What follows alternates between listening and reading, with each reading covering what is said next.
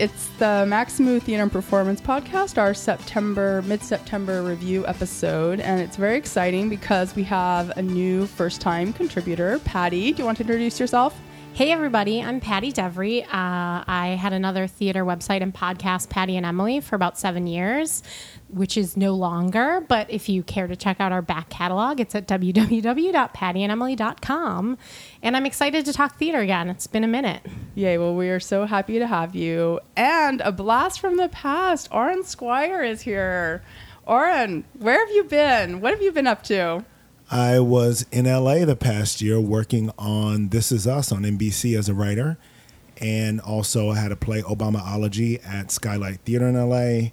Another play I was commissioned by Seattle Public Theater. I just came back from workshopping and writing, and I'm back here working on a musical for Def Jam Universal at night and The Good Fight on CBS during the day. So managing to balance the TV and theater and trying to complete this outline for a film to have the trifecta going and flowing this year while doing Maximu podcast and writing reviews for NewYorkTheaterReview.com. Yay, we're so happy that you're back. Okay. I'm glad to be back. You were at my going away party in last June. Yes. And you said, oh, you're just going to go away and be gone forever. And people were telling me that. And I said very clearly, no. I'm going to be back. I'm not dazed and amazed by sunshine. I'm from Miami. I was like, I know what LA is, and LA was wonderful, but I was like, I'm going to be back. The second there's a job in New York City, there just wasn't last June, and The Good Fight's first season was in LA. The second season, they're in New York City. That was initially the job I got. Yeah, I didn't know that. It was in LA. Yeah. I'm happy to be wrong, and I'm happy you were not dazed and amazed by the sunny weather of Los Angeles. It's beautiful. Great sushi and avocados, I will say. Yeah, those are appealing factors for sure. Okay, so we've all gone to the theater, and we're here to talk about what we've seen and what we thought about it. And we are starting with The Rape of the Sabine Women by Grace B. Matthias. Patty. This play is by Michael Yates Crowley, which may be confusing because the title has a different author in it. The conceit of the play, the basic story, is Grace B. Matthias, who is our storyteller, has been raped and is dealing with the aftermath of that rape. She's in high school. She's 15 years old. She's dealing with how her teachers are affected by it, how her counselor is affected by it, how her friends and family are affected by it. But that's like the basic storytelling element, but it's also told with sort of a satirical voice. And what did you think about it? I thought it was great. Of the three that we saw, this, I think, affected me the most. I liked the sort of disjointed storytelling of it, where it was a very serious subject matter, but there were moments of comedy in it that were pure comedy, that were funny, and also that were funny in the moment, and then you sit back and you realize, oh God, what are we laughing at right now? One of the interesting things to me was the character of Jeff, who is the rapist. And also, I should say, it's never unclear, I felt, that she was raped. The question of whether she was raped or not is not addressed at all. She just was.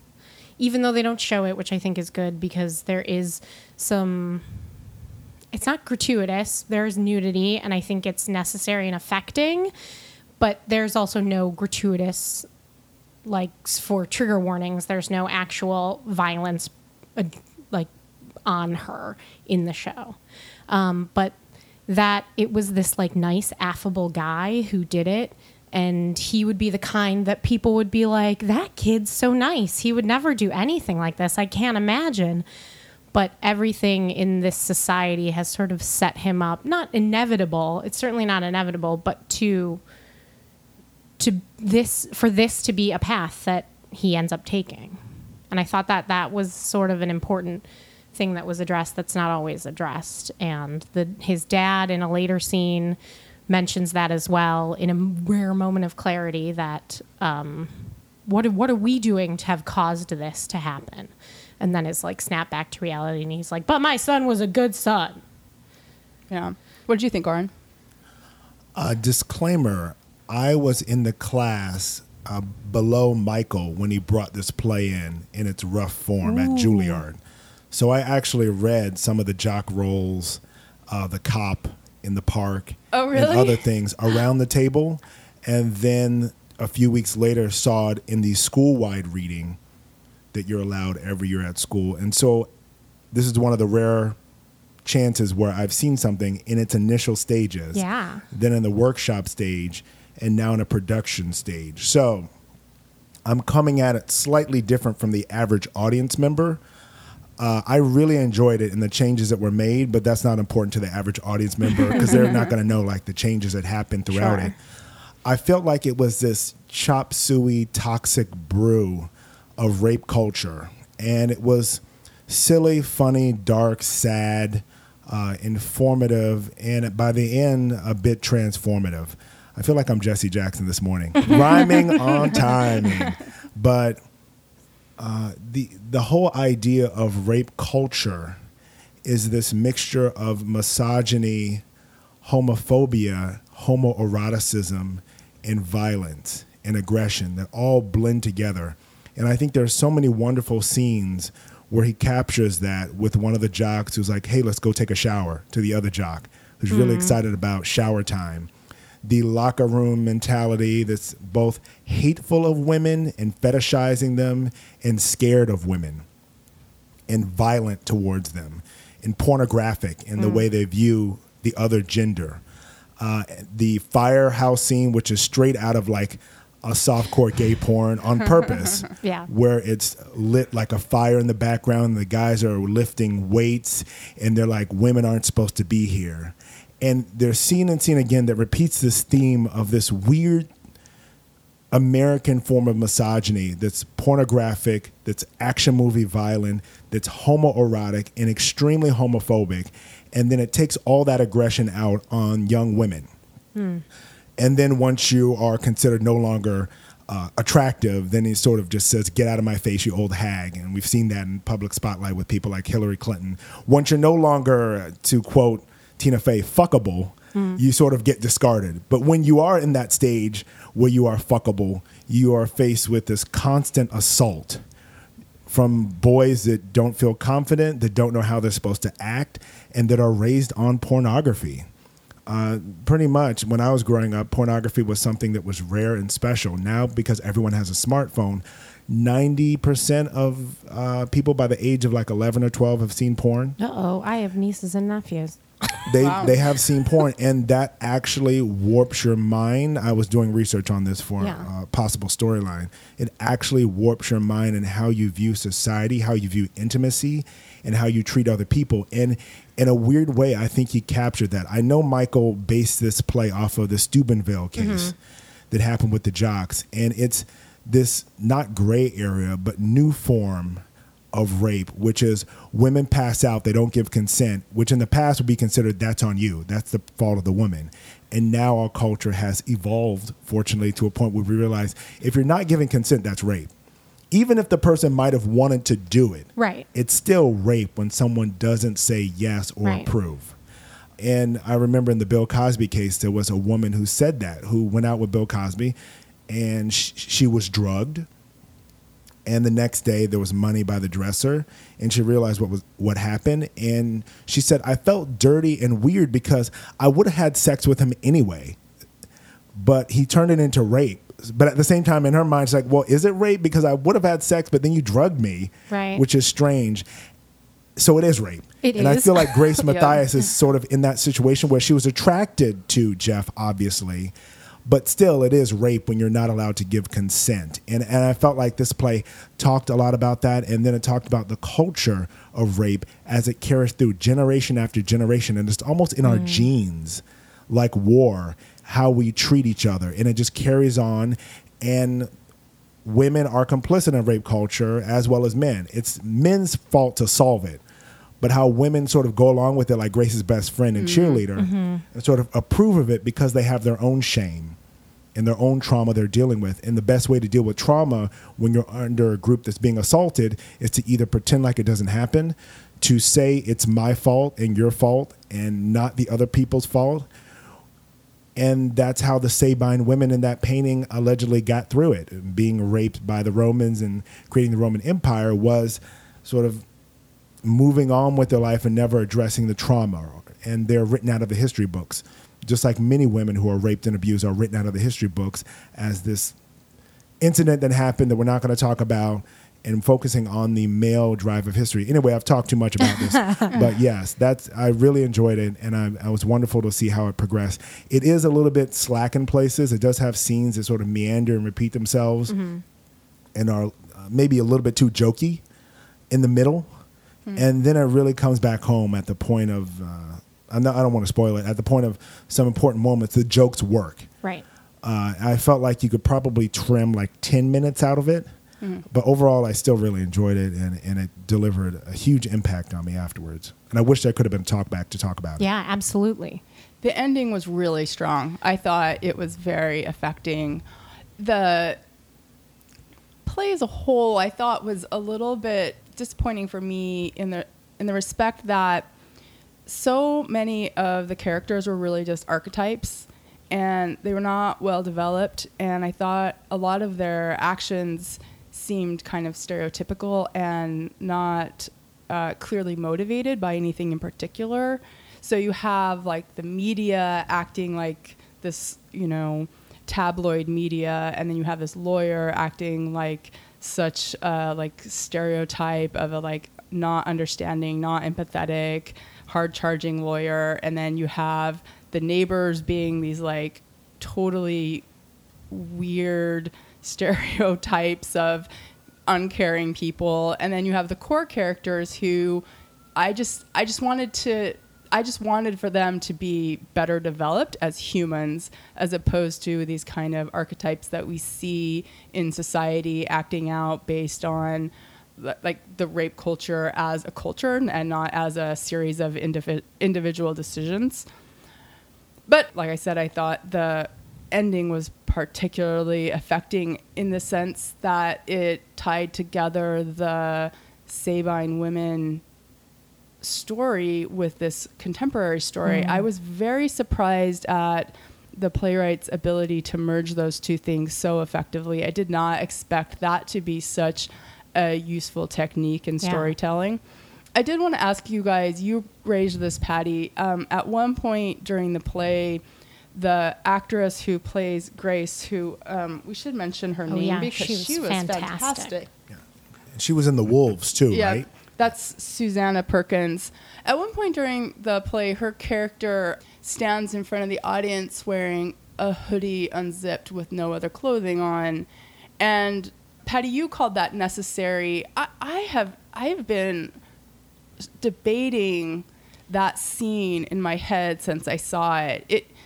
I don't understand the role of the actors being nude in that scene, and it felt to me gratuitous and a little bit, I don't know. I just don't understand why that actress needed to be nude in that scene. And I'm curious to know what you guys thought about that moment and why you thought it worked or didn't. I guess necessary isn't quite right, because I feel like maybe it could have been as affecting, but I didn't necessarily feel that it was gratuitous. I felt that it was her sort of moment of like understanding what had just happened to her and feeling bare, feeling naked. And yeah, maybe it didn't literally need to be there, but I guess I can't really explain why I didn't feel like it was exploitative, because I've certainly seen shows where I'm like, this doesn't need to be happening. But maybe it was just part of the whole that made it work for me. It wasn't just that moment. Any thoughts on that, Oren? I didn't think the text supported that moment, nor did the acting. So it did stand out for me. It made me uncomfortable, which obviously was part of the goal of doing that. But if you're going to stage something where it's about rape and the woman is the only one that's nude and the guys are hiding their wiener at every chance they get on stage and turning their back to the audience, I sort of go, not just as a gay man, like, come on, man, that's cheating. Like, show it too. Yeah. But also, you're sort of, in some subtle way, reinforcing this stigma of women are property, but guys' genitals have to be covered and they get to turn their back and all these other things. If we're going for, she reaches a point where she's mad, insane, and she's laid bare and naked, then I feel like you need the opposite at the beginning, in that she's covered up or she's very conscientious about her body, so that when you see her naked and exposed on stage, you see how she's been destroyed in some way, which wasn't really in the text, as well as her being, quote unquote, a fat pig, which wasn't in the text at all, because I'm like, she's skinny and beautiful. I'm confused. But I do understand there are many skinny, beautiful women who are called fat pigs in high school. And girls are that. tortured in junior high and high school. So but she's like skinny, not even an ounce of. That's as a larger woman, that is a part of any sort of media and entertainment that drives me insane, because you have, this is a personal issue, but especially with actresses, when you place a less thin woman next to a very skin woman, they might look bigger, but that doesn't make them what society deems as fat. And maybe she's standing next to that cheerleader, even though they were probably about the same size or whatever, but they put her in those big bulky sweaters. What I noticed, and maybe this is my internalization of this rape culture, is that her breasts were covered with that hoodie. And to me, that almost is the gratuitous over-sexualization of a female body, not as much I'll use the correct term, vulva, because that almost is, that's seen, like you said, in porn. That's not shown as much in just easily mainstream accessible culture. So maybe that's what was less gratuitous to me. We couldn't see her breasts, which are the things that are like oogled more than a woman's actual sex organs. In relation to body image, this is the only time I'm going to bring up This Is Us. We were trying to cast the character whose main battle is food and losing weight, Kate, the younger version of her when she's 6 and 12, in Los Angeles, in Hollywood. It was such a struggle to find large actresses who were children and who were teenagers in the media capital of the world.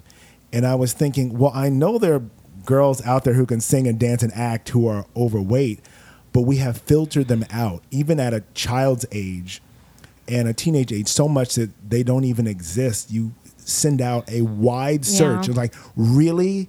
This is all we have as far as trying to get cast, because we have brutalized them and told them to go away so much that we're losing out on so many talented actors who could play that role, who are other bodied or differently bodied and abled and voluptuous or overweight or fat or whatever you want to call it, and have talent and have beauty and have shine. They're told to lose a bunch of weight and go away until they do so. And so that could also be the problem with just casting, because of culture that we've created.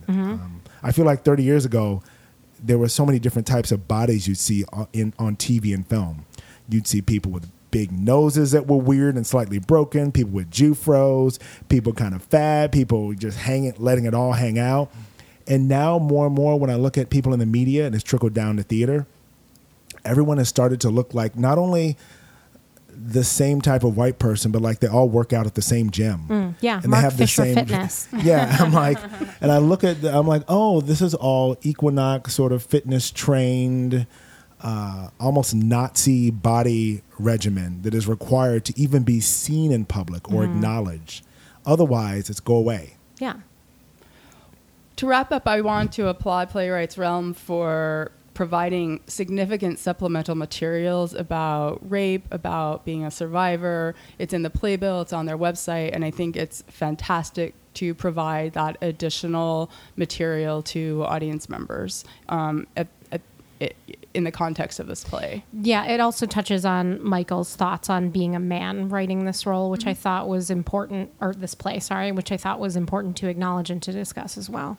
So that plays through September 23rd, and the tickets are $45 to $60. I will note that I have seen availability on TDF, so there are some discount tickets out there.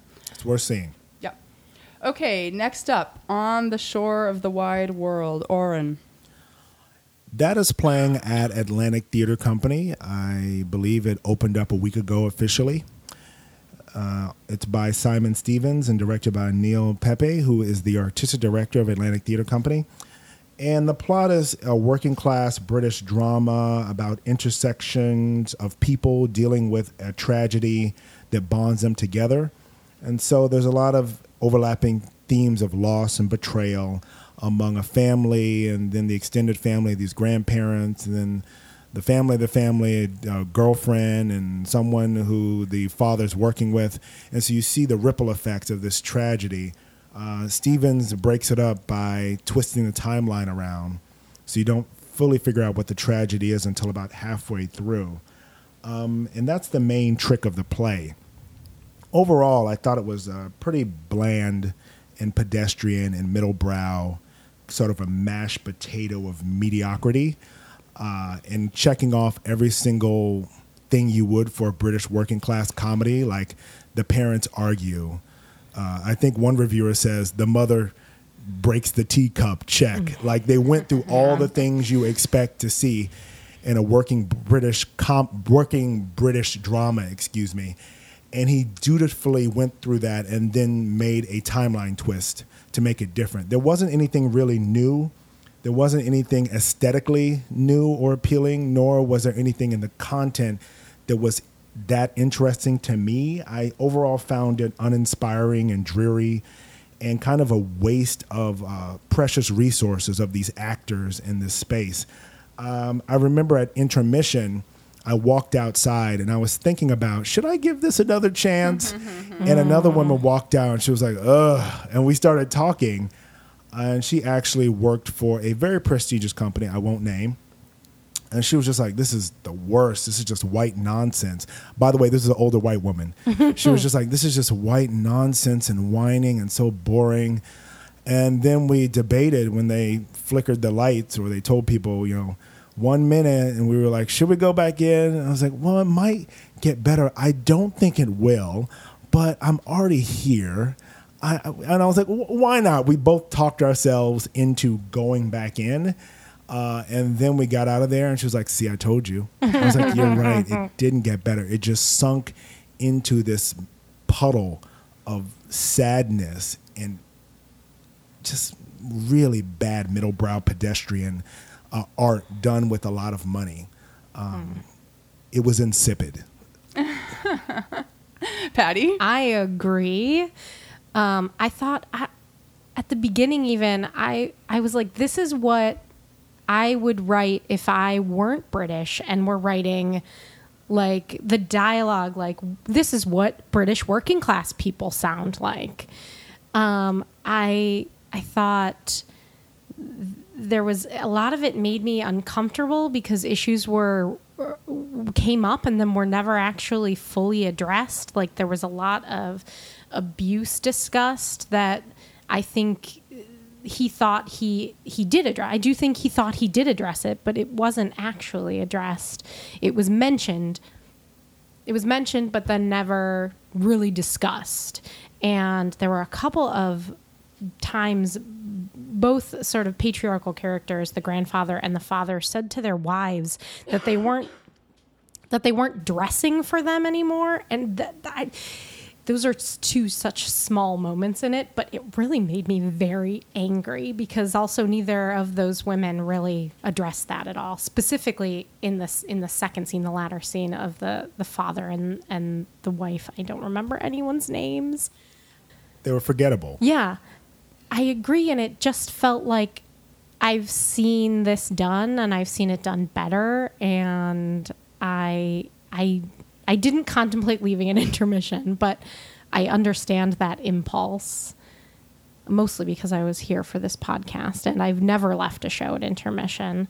How many shows have you seen? You haven't left a show at intermission. I've seen hundreds of shows. Oh my God, you are a soldier. Maybe you're right, though. That's my thought process, that maybe something will happen that even if it's so bad that I remember it, I don't know, but no. And the end, it was like, sort of like you said, sad. It just was like resignation. Like it ended these three generational male characters, just sort of, it just ended. It just went into the ether, and no one knew, I think, that was the end of it when we saw it. Did you get that feeling? Yeah, the audience was confused when I saw it. The lights just slowly faded out, and people looked at each other like, can we go? Mm-hmm. Do we have permission to get up out of our seats? We'll applaud as we're getting our coats, and then skedaddle. Yeah. And I know this is a New York Times theater critics pick, but you can tell the play's vitality by the audience. And my play was 90% white people who were straight up snoozing in the audience. A few people left. A lot of people were just like drifting off, looking at the set, and wondering, how did this get past the gatekeepers of culture in New York City and the extensive reading process that goes on for so many plays that have much more interest, aesthetically, dynamic themes, and characters that I actually care about. Yeah, I think if I looked into it, and I believe it was first produced in 2004, because there's also some talk of 9/11 and wait, was that this one? Ooh. Yeah, 2004. Okay, great. Ho hum. So that's not that long ago, but I guess long ago enough to make these issues that aren't addressed, they were okay to not actually be addressed then.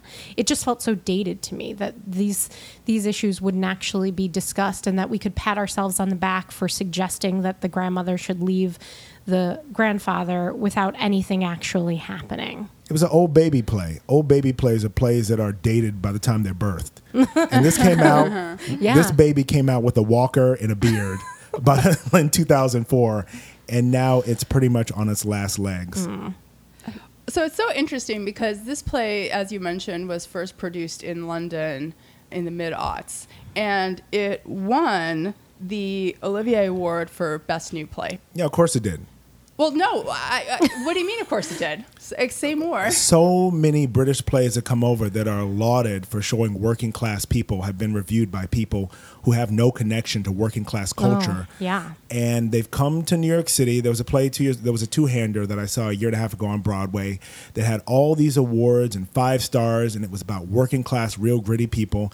And me and my friends saw it, and a few of them were angry that I'd gotten them free tickets at an admission. They're like, you brought me to this. And I was like, look at all these 5 stars. And we tried to figure out how come there's so many bad British dramas that are about working class people, written by rich people, reviewed by rich people, that then are foisted upon the American audiences as high class art, that actually are things we've seen 30 years ago on TV.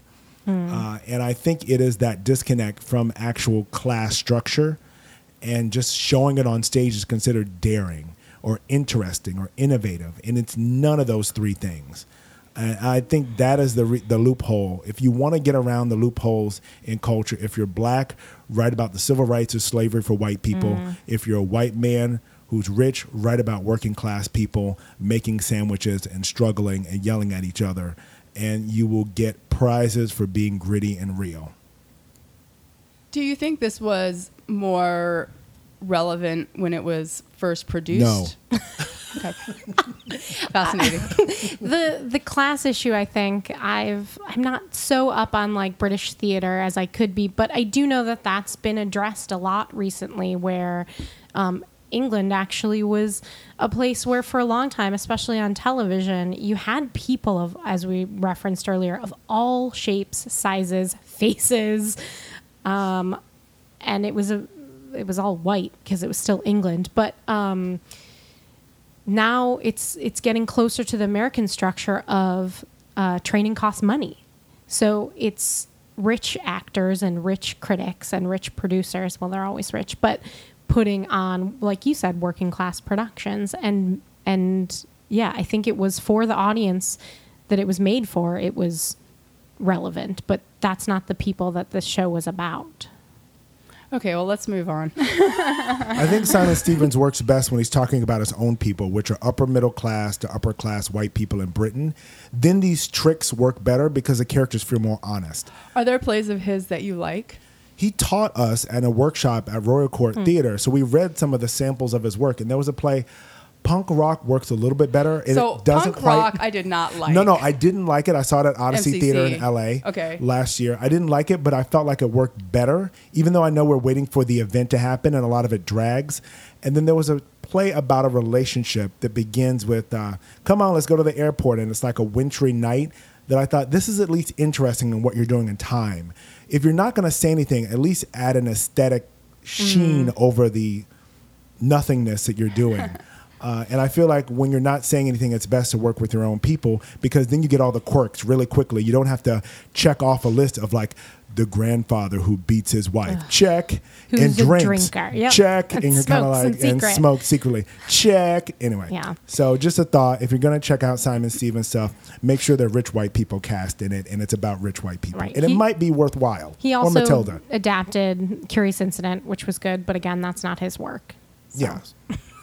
Okay, so that's at the Atlantic through October 8th. The tickets are $65, but Yikes. they're also available on TDF for $30. Okay, so the next play we saw is called In a Little Room. It is written by Pete McElligott and directed by Patrick Vassell. And it is at the Wild Project. This play features a cast of three, two main characters who are in a hospital waiting room. And there's a third actor who plays multiple characters who comes in and out of the space. And I would describe it as kind of a Beckett-esque play that is about the existential issues of death, and the basic dilemma is whether it is, as the survivor, whether it is better to have your loved one taken quickly and not be able to say goodbye, or whether it's better to have a longer illness but get the opportunity to say goodbye.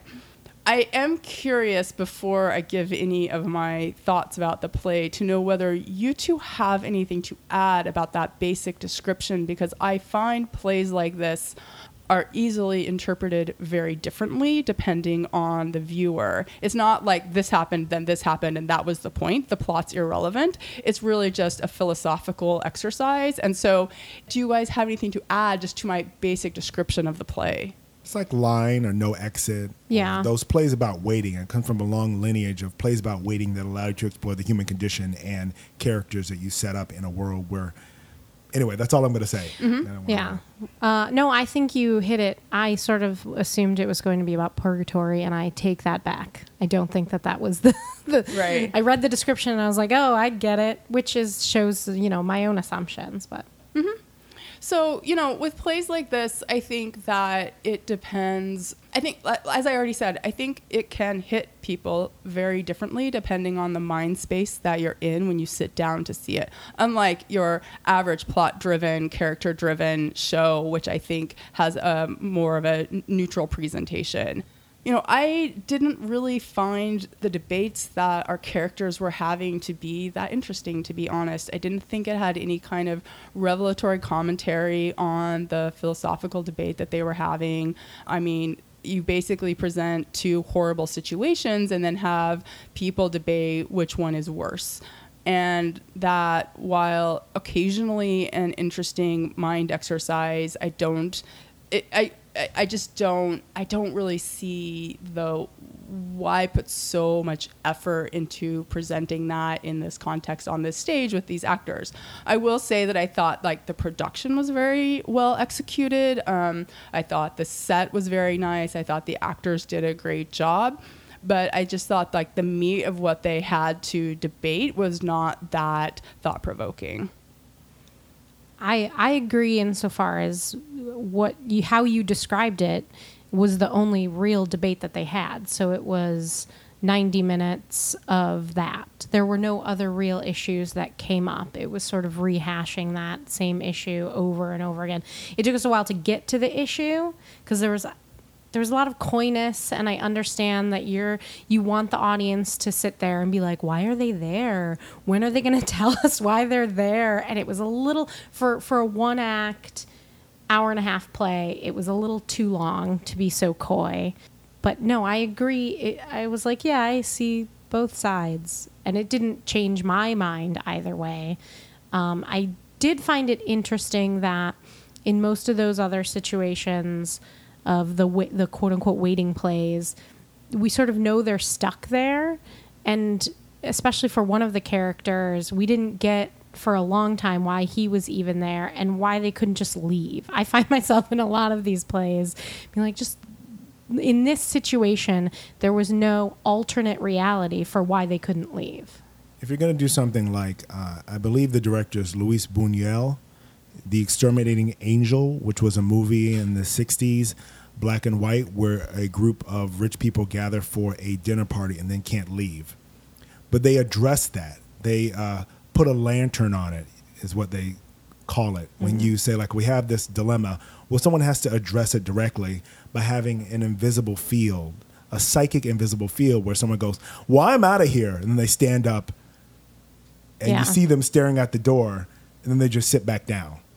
They like make you note like there's something that's preventing people psychically from leaving this space. And it's actually a spiritual, existential angel of death that sort of has a net over this room and it's preventing people from actually walking through a door. But the door's right there physically. We can see it. They just can't walk through it. I would have liked to have had something like that. I thought the first 20, 30 minutes was way too sitcom jokey. Yeah. And I was like, yeah, I get it. He's a slob. He's the neat freak. This is, the odd Felix. couple. Yeah. And the third character was the most interesting. Can we have a spoiler alert? Go for it. Okay. It's about hell, I think. It's pretty clear about hell. Right. And the person who they spill coffee on at the beginning is the devil. And so to me, it was a funny joke of like, what happens when you spill coffee on the devil? And it sort of sets off this whole collection of events that brings them to this moment of deciding their fate, that they would rather die than go on with their lives. And I thought the character of the devil/hospital inspector was the most interesting. And I wanted to hear more from him than the other two characters, the odd couple characters. Because I was like, yeah, I get what you're doing. Yeah. But what does the devil think? And I really enjoyed the joke of the three guys in hell. And what do you do? What do you wish for? And the nonsense of it at the end. The punchline is nonsensical, which fits with the existential purposelessness of life. I did start to enjoy it after 20, 30 minutes. I will say the first 20, 30 minutes, I was rolling my eyes and looking like, ugh. And then I started laughing a little bit and it snuck in. So it made me wonder, why couldn't they have cut 10 minutes off the beginning, since we know who the characters are and we sort of guess what's happening, and cut out a lot of the jokiness. I feel like this is a young writer and he has a definite voice that is strong, and I would go to see another play if he had it in New York City or off Broadway somewhere. But I feel like the main thing that I've learned at school and outside of school with people who have voices isn't to add stuff, it's to take away stuff. And Russell Simmons said that he wasn't a producer, he was a reducer. When people come in and they're presenting to him, they have their hat that they wear, they have their fancy dress, they have their jewelry they're wearing, and they have all the stuff that's costuming. And his job as a reducer is to say, do you wear that hat normally? No, then take it off. Do you wear those shoes normally? No, I wear sneakers. Then take that off and put on sneakers. Do you wear that suit? No, I wear a jumpsuit. Then take that off and put on the jumpsuit, and you have Run DMC. Back in the age where all the rappers were getting dressed up like Sugar Hill Gang and these costumes, he was like, no, let's reduce this down to the essence of who you are, and then we can make art from that solid platform. But we can't make art from a solid platform when you're giving me this false artifice on top of false artifice on top of false artifice. I felt like for this playwright, I want to take him aside and reduce a lot of the sitcom jokes and get at, who are you? Why did you write this? And say, strip away that joke. The audience is smart enough to hang around with you for your interesting voice, but your interesting voice is being buried underneath all of this positioning that you're doing to show that you have an education in drama. And that's not interesting to me at this point in my life, to show that you went to school and know how to create a drama. What's interesting to me is your voice that is there. And after 20, 30 minutes, it starts to rise up from the mud of slapstick idiocy and be known. And then it sort of sinks and meanders down a bit. But I want to see more from this writer. I am a discriminating person when it comes to plays, but I am also an optimistic person. There are plays like On the Shores of the Wide World where I go back for the second act, and if it disappoints me, I say it. But there are also plays like In a Little Room where 10 minutes in, I'm like, oh, this is bad. 20 minutes in, I'm like, oh, it's still not good. And then something begins to crack for me. And it's not necessarily a good play by the end, but it is an interesting play that's sort of buried underneath a lot of falseness. And I'd like to see him strip away that falseness and get at who he is and find that director or dramaturg who can reduce him to his essence. Okay, well, that's at the Wild Project. It runs through September 24th, and the tickets are $15. So for our final topic of discussion, we're going to do something a little bit different, which is that Aaron and I went to see a visual arts show that had no element of performance to it. I don't think we've ever discussed anything exactly like this on the podcast before, but it's super interesting, and it's the Kara Walker exhibit at Sycamore Jenkins and Company, which is on 22nd Street. And it runs through October 14th. And it's totally free to go and hang out at the gallery and view these amazing pieces of art. So, Oren, why don't you tell us about it? Well, I went twice. The first time was 2 weeks ago on a Saturday, and I was hanging out with a friend who works as a puppeteer for Sesame Street. So, of course, you invite her to see Kara Walker exhibit on race, rape, sexuality, and horror of America. And we walked around the room, and the images wash over you because they're so harsh. And there are a lot of cartoon archetypes that she's drawing, mostly in black and white, until you get to the back room where there's a little bit more color with browns and greens, But mostly it's silhouettes in black and white harshness to reflect this horror dynamic. And you walk around and you see these elements of like the jigaboo, or the thug, or the gangster, the white KKK. You see these images, and you're sort of like, yes, I'm familiar with that. And you're satirizing them by putting them on there and putting them juxtaposition with other images. But as we were walking around, a tour guide came in who was talking about the exhibit, and I guess this guy earns money by going on Gallery Row and inviting people and talking about the exhibits. Oh. So a bunch of tourists were there, and I was like, great, I'll get a free education while this guy's talking. I'll just listen in on what he's saying. And he was describing the paintings, and it made me viscerally uncomfortable to see this older white guy say, like, this is the slave, she's getting raped by this woman, like to go through the list of things that were on up there. And I realized that maybe was the point. This artwork is being seen in a 90% white audience.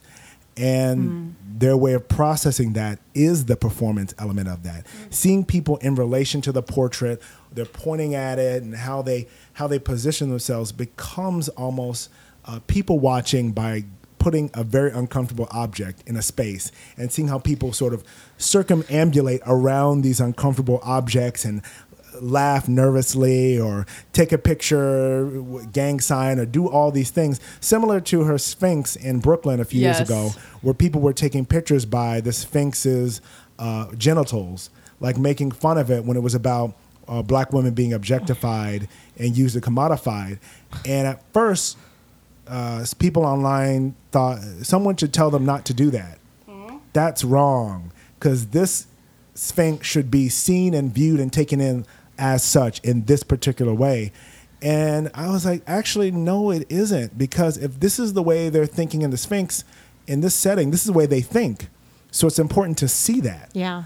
And he was going through these paintings, and a little argument started with another person in the tour who was a black artist, which made it more interesting. Yeah. And they engaged in this back and forth on what the images mean and how Kara Walker is a controversial figure in the black community, because she's lauded in the white community for sort of bringing out these tropes before white people, like slavery. And rich white people love that shit. You present slavery and pain with like an ironic twist or like a self-aware twist, and they just eat it up. They're obsessed with it. And so a lot of black artists look at that and they have conflicted feelings about it. Like, well, you're exploiting it by showing it. Well, then the other question is, well, do you not show it? Right. Number 3, this is the art world. Do we just pretend like it doesn't exist? Or is this a Trojan horse that you're giving people what they want, but then you're inserting a seed that can ripen much later? I don't have an answer for this. These are all questions I had as I was watching people juxtaposition to these huge canvases of a pyramid of people getting raped, tortured, killed, disemboweled, lynched, doing trapeze artistry around the lynching, and all these absurd, violent images that she sort of throws onto the canvas. So it took a few tours around to let it seep in. And then I went yesterday, because I was meeting with the British director, and rather than having coffee, I thought, let's just meet here. It's free. It's in a central location. We'll have something to talk about, and then we can go get coffee anyway, which is what we did.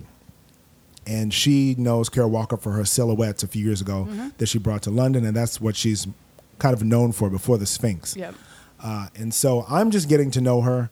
I'm fascinated. I love I don't want to say controversy, because it sounds like someone who's being controversial for the sake of ginning up interest, but the discomfort and the unease that I have and other people have around the images and how it sort of seeps in. That's what really fascinated me. I love that you managed to find a performative element to the experience. Way to tie things into the central theme of the podcast. So if you have seen Kara Walker's cutouts, this is basically, image is very similar to the cutouts, but as paintings and as silhouettes larger on the wall. So if you can imagine a kind of Renaissance style painting, kind of like Michelangelo style, but the content of the painting is, as Oren described, images depicting slavery and torture and rape and horrible things. So kind of like Hieronymus Bosch style. One thing I think is interesting about Kara Walker's work that's happening right now in New York City is an exhibit at the Brooklyn Art Museum that is on the history of lynching in the United States. And it takes a bunch of artwork about race and slavery and the horrors of lynching, and it combines it with some videos that were made by the Equal Justice Initiative, which is a nonprofit advocacy organization that is trying to raise money to create a memorial to the lynching victims in the United States, which there currently is not one of those. And as part of this exhibit is a small display of Kara Walker's cutouts. Sorry, I have a cold, so I'm saying my pronunciation's not great. I know how to pronounce the name Walker. That was not a mispronunciation. That was a cold interference. So anyway, this exhibit at the Brooklyn Art Museum, I think, really brings the reality of her cutouts to such a stark and visceral point, because you are seeing her art in the context of the reality that is the history of this country. And having seen that exhibit, which I strongly urge you to go to, it is the perfect marriage of art and advocacy. It is so excellent. And then I saw the gallery exhibit, and it just, the whole gallery exhibit I viewed in that context, and it was extremely powerful. I think her artwork has, such a dichotomy of being so beautifully produced and depicting such horror, and you merge those things together, and it's a real dissonance. It's hard to absorb it all at once. I'm not surprised that you felt compelled to return to it, because it sticks with you, and you want to revisit it to try to obtain a deeper understanding of it. It's the kind of artwork you do not put up in your house. Yeah. Because it'll give you nightmares, but it belongs in a museum alongside this advocacy as a reminder, a historical, cultural totem of not only our past, but our future if we don't start to address the underlying issues that are plaguing this country and that have since the beginning. It's the same 2 or 3 things. It ain't that complex, people. it's complex in our defensive mechanisms we've created to not address them. We've created entire industries to not address the 2 or 3 things that are the original sins of America. And so I feel like one part of me as a black artist thinks it's cheeky and controversial to do these things so that rich old white people are titillated and get their rocks off. And at the same time, it is necessary, and people should be doing it, and there should be a conversation. Just like the Sabine women, men should be writing about rape because it's rape culture, and men are the main drivers of it. White people should be writing and doing stuff about race because racism is mainly driven by white people. Yeah. And black people should be able to satirize and do whatever the fuck they want because and that's just the way it is until we live in a post-racial colorblind culture, which we do not. I mean, we are seeing the flattening out of America, the one-dimensionality through corporations and gentrification of America and turning every corner into a Dwayne Reed and Citibank.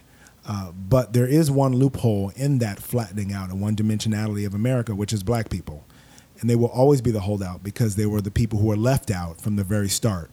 And they refused to be one-dimensional because they were never invited to the party. And so that's why most American culture that is new and exciting, from blues to hip-hop and rock and roll and everything in between, tends to be driven by the people who are left out in the cold. And until we're brought in, we will continue to be on the outside defining and redefining and transforming and moving it forward until it gets assimilated and appropriated and deadened by mainstream white culture. So you have until October 14th to see the gallery exhibit, and the exhibit I mentioned at the Brooklyn Art Museum is until October 8th. Noted. Yes, strongly I'll recommend make it out it. to those. And there are a Yeah. whole bunch of other galleries on that road that you can I'll, walk in I'll through. get that guy's tour. Yeah. I stopped by at 2:30 yesterday because I thought he would be there Yeah. again, but I must have missed him because I saw another tour leaving. Yeah, weird. So around 2 to 2:30, there are tours walking through that you can like eavesdrop in on. That's just so fascinating to me that someone wouldn't be like, hey, we want to make sure that these people are getting the information that's like legitimate about this artwork, but they just let someone come in. He wasn't with the gallery, right? You said you think he just takes people up and down to the galleries, and I think he has his own private list of people crazy. who they pay him $20, $30, and he takes them through the galleries. And who knows, maybe he tosses $1 or $2 to the gallery. Yeah. But you're inviting some people who normally wouldn't stay, Well, or if that's they stay, true, they wouldn't yeah. understand what they're watching.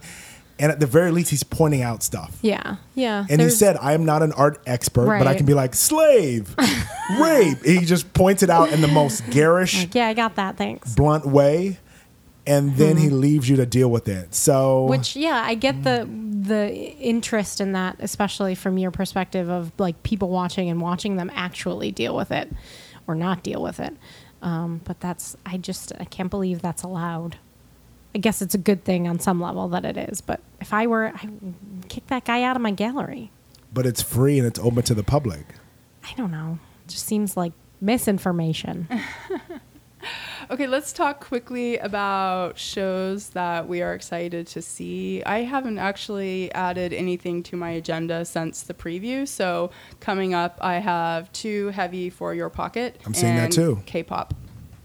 How did you get tickets to K-pop? They've I been sold out. spent my own hard-earned dollars to buy one.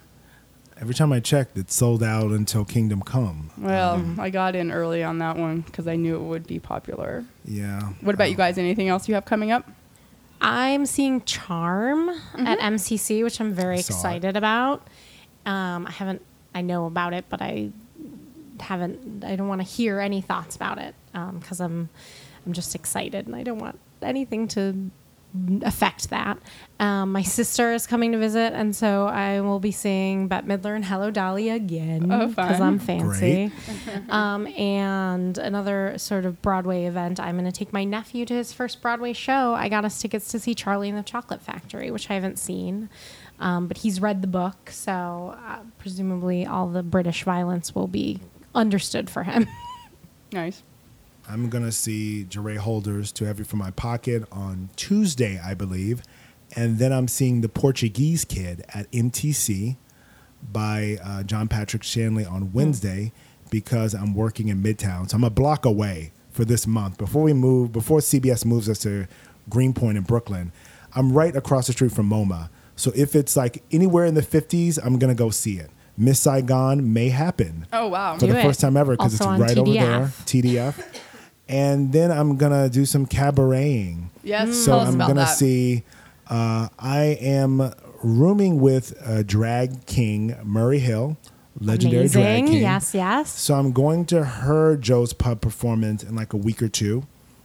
And then I'm seeing Michael Jackson's, the living Michael Jackson's, a Joe's Pub cabaret, White Girl in Danger, next Monday.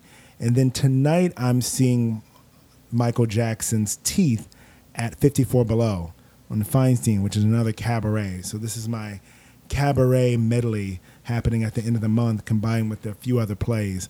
And Miss Saigon may happen. I know it's Broadway, so we don't talk about that, but I'm always interested when I throw that out there. The range of reactions, usually more on disgust and anger, and then there's always like 10% or 20% that are like, I like it. So whenever I say Miss Saigon, people are like, just awful. And then there's like one person like, it's not that bad. Well, Maximu contributor Deep Tran did a Code Switch episode talking about Miss Saigon, which I highly recommend listening to in accompanying your journey to that show. I'll have to listen to it too. I saw it not that long ago for the first time. I knew the music, obviously, but yeah, I have many feelings about it that are sort of both on that because the music is so good. So there's me being like, but I love it. But yeah, it's Miss Saigon and it has a lot of issues, obviously. Yes. It invokes passion, which at least I love. Even though most of the people who are passionate really dislike it. So, Well, thank you guys so much for joining me for this conversation. It was wonderful. thank Thank you. you. I feel so educated and enlightened. Thank you so much for joining us for today's episode of the Maximu Theater and Performance Podcast. If you have questions, comments, or opinions that differ from our own, we'd love to hear from you. You can find us all on Twitter. Maximu is at Maximu. Oren is at Oren Squire. Patty is at Patty with a Y. That's PATTYWITHAY. And I'm at Lindsay Behrens. If you enjoyed the show, please leave a rating and a review on iTunes or wherever you listen to podcasts. And we have merch. You can buy coffee mugs, tote bags, and stickers with your favorite Maximu-isms on them. You can get to the store via maximu.com. All proceeds go to helping the podcast improve our sound quality. Thanks for listening, and we'll see you again soon. Theatrical media.